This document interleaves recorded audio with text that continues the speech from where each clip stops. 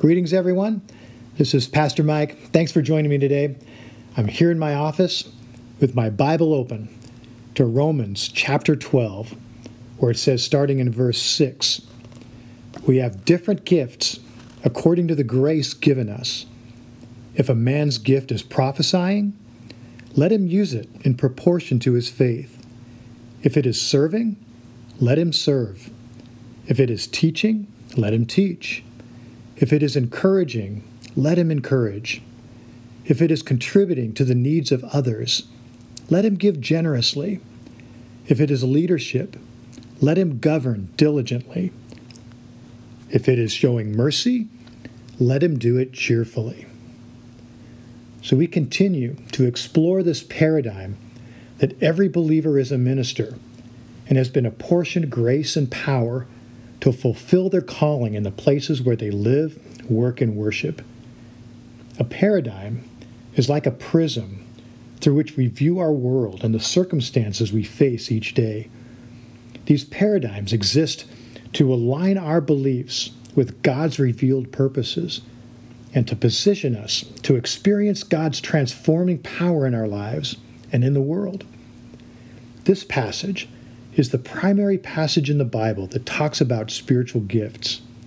In the Bible, the word gift and the word grace are derived from the same Greek word, charis.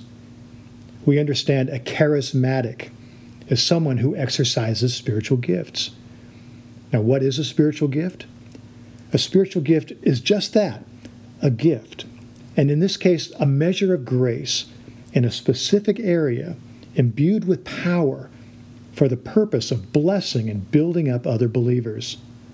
These spiritual gifts are designed to bear fruit when they are used for the benefit of others.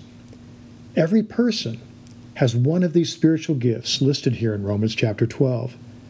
It's hugely important for every one of us to know what our gift is so that we can function as we were designed to function. We were designed to be fruitful. Ephesians 2:10 says, we are God's workmanship, created in Christ to do good works, which God prepared in advance for us to do. So how do I know what my gift is? Well, before we talk about how to identify our spiritual gift, I'd first like to define each of them.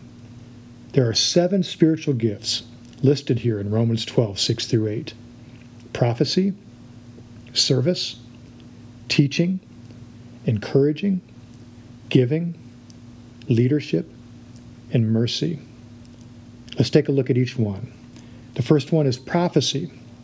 Prophecy is the foretelling of God's word.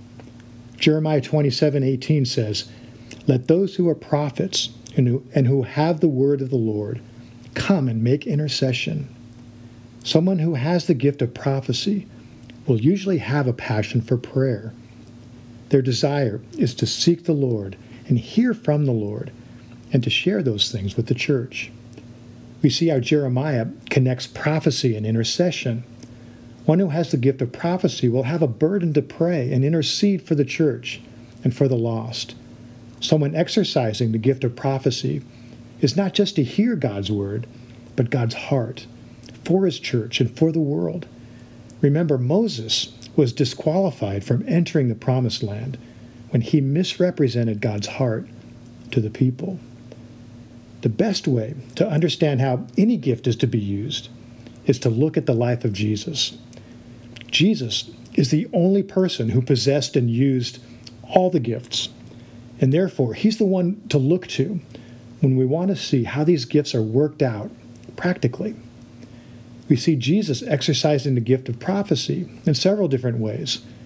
He used the scriptures to bring the word of the Lord into a specific situation. In Luke chapter 4, Jesus is in the synagogue reading from Isaiah 61, where it says, the Spirit of the Lord is on me because he has anointed me to preach good news to the poor. He has sent me to proclaim freedom for the prisoners and recovery of sight to the blind, to release the oppressed, to proclaim the year of the Lord's favor. Then it says, Jesus rolled up the scroll and said to them, today this scripture is fulfilled in your hearing. So in the present day, among a gathering of believers, God might give a scripture to one person to share with another that is meant to speak directly to what that person is going through. Or God might shine a light upon a specific promise in the scriptures that he wants his church to grab hold of by faith. It's how God allows us to partner with him to bind and loose on earth those things that he desires to release over a congregation or over the city or over the nation or over a person's life. Jesus also prophesied by speaking words given by the Holy Spirit to the centurion in Matthew chapter 8. When Jesus saw the centurion's faith for the healing of his paralyzed servant, who wasn't even there, but back at home, Jesus said, "Go, and it will be done just as you believed it would." This was a rhema, or a word from God revealed by the Holy Spirit and spoken in faith that released a blessing to the centurion and a healing to his servant. You also see Jesus foretelling the future, like in Matthew chapter 24. This is also an example of prophecy, and perhaps the one that we most often think of when we think of prophecy, particularly in the Old Testament, that foretelling of future events or judgments. It's interesting that prophecy is the only gift that is mentioned in all three New Testament lists, and that it's a spiritual gift, listed in Romans 12. It's a spiritual ministry in the church, as listed in Ephesians chapter 4, and a spiritual manifestation in the body at large, as described in 1 Corinthians 12 through 14. Now remember, in 1 Corinthians 12, 4 through 6, that we looked at in the last episode, Paul differentiates between gifts, ministries, and manifestations. This list in Romans 12 contains the list of gifts. Now the second gift listed here in Romans 12 is service, which is the modeling of truth, practically. Those with the gift of service have a passion to meet practical needs. To someone with this gift, talk is cheap. It's all about putting your money where your mouth is. Jesus said, "I didn't come to be served, but to serve." We see him washing the disciples' feet, giving us perhaps the greatest example of what it means to serve others. Jesus would teach people, but then he would touch people, heal people, feed people. Those with the gift of service aren't motivated by recognition, but by results. The third spiritual gift is teaching. This is someone whose passion is to interpret, define, and impart truth through the scriptures. Jesus taught with authority and defined the law and the heart of the scriptures. He didn't just disseminate information, but revealed the Father's heart and brought application to his teaching. Even those that do not believe in Jesus acknowledge that he was a great teacher. He was often referred to as rabbi, which simply means teacher. Now, the fourth gift is encouraging or exhortation. An exhorter, I've found, because I'm married to one, is often someone who sees things as black and white. They don't like to deal in the gray areas. An exhorter will kick me in the butt when I need to hear the truth and encourage me to do better. Built into the word exhortation is both to implore, that is to call for excellence and rightness, as well as to comfort and encourage. You see Jesus exhorting Peter after his denial. He kept asking him, "Do you love me? Now go feed my sheep. Do you love me? Feed my sheep." And then he asked him a third time, "Do you love me? Now go feed my sheep." Jesus' purpose in this was restoration and inspiration. He was imploring him and encouraging him. The purpose of all spiritual gifts is to build up and strengthen the body. An exhorter must speak the truth in love. Barnabas, in the book of Acts, was called the son of encouragement. He no doubt had this gift and was responsible for restoring Paul into ministry at the church in Antioch. It was from there that Paul became one of the most fruitful ministers, evangelists, church planters in history. So now the fifth spiritual gift is giving.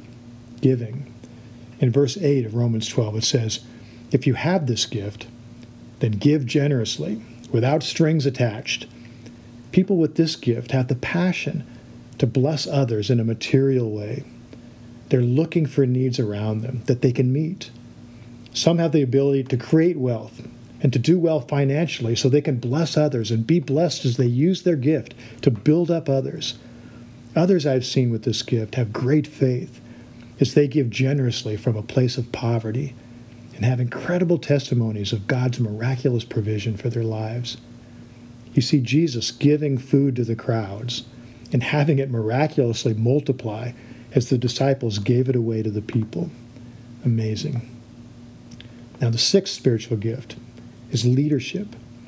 Someone with the gift of leadership is often a problem solver, can see the big picture, and can motivate and direct people to effective places of ministry.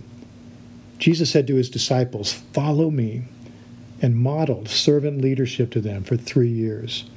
He trained not just the 12, but in Luke chapter 10, it says that he sent out 72, 2 by 2, into the nearby villages to heal the sick and share the good news of the kingdom.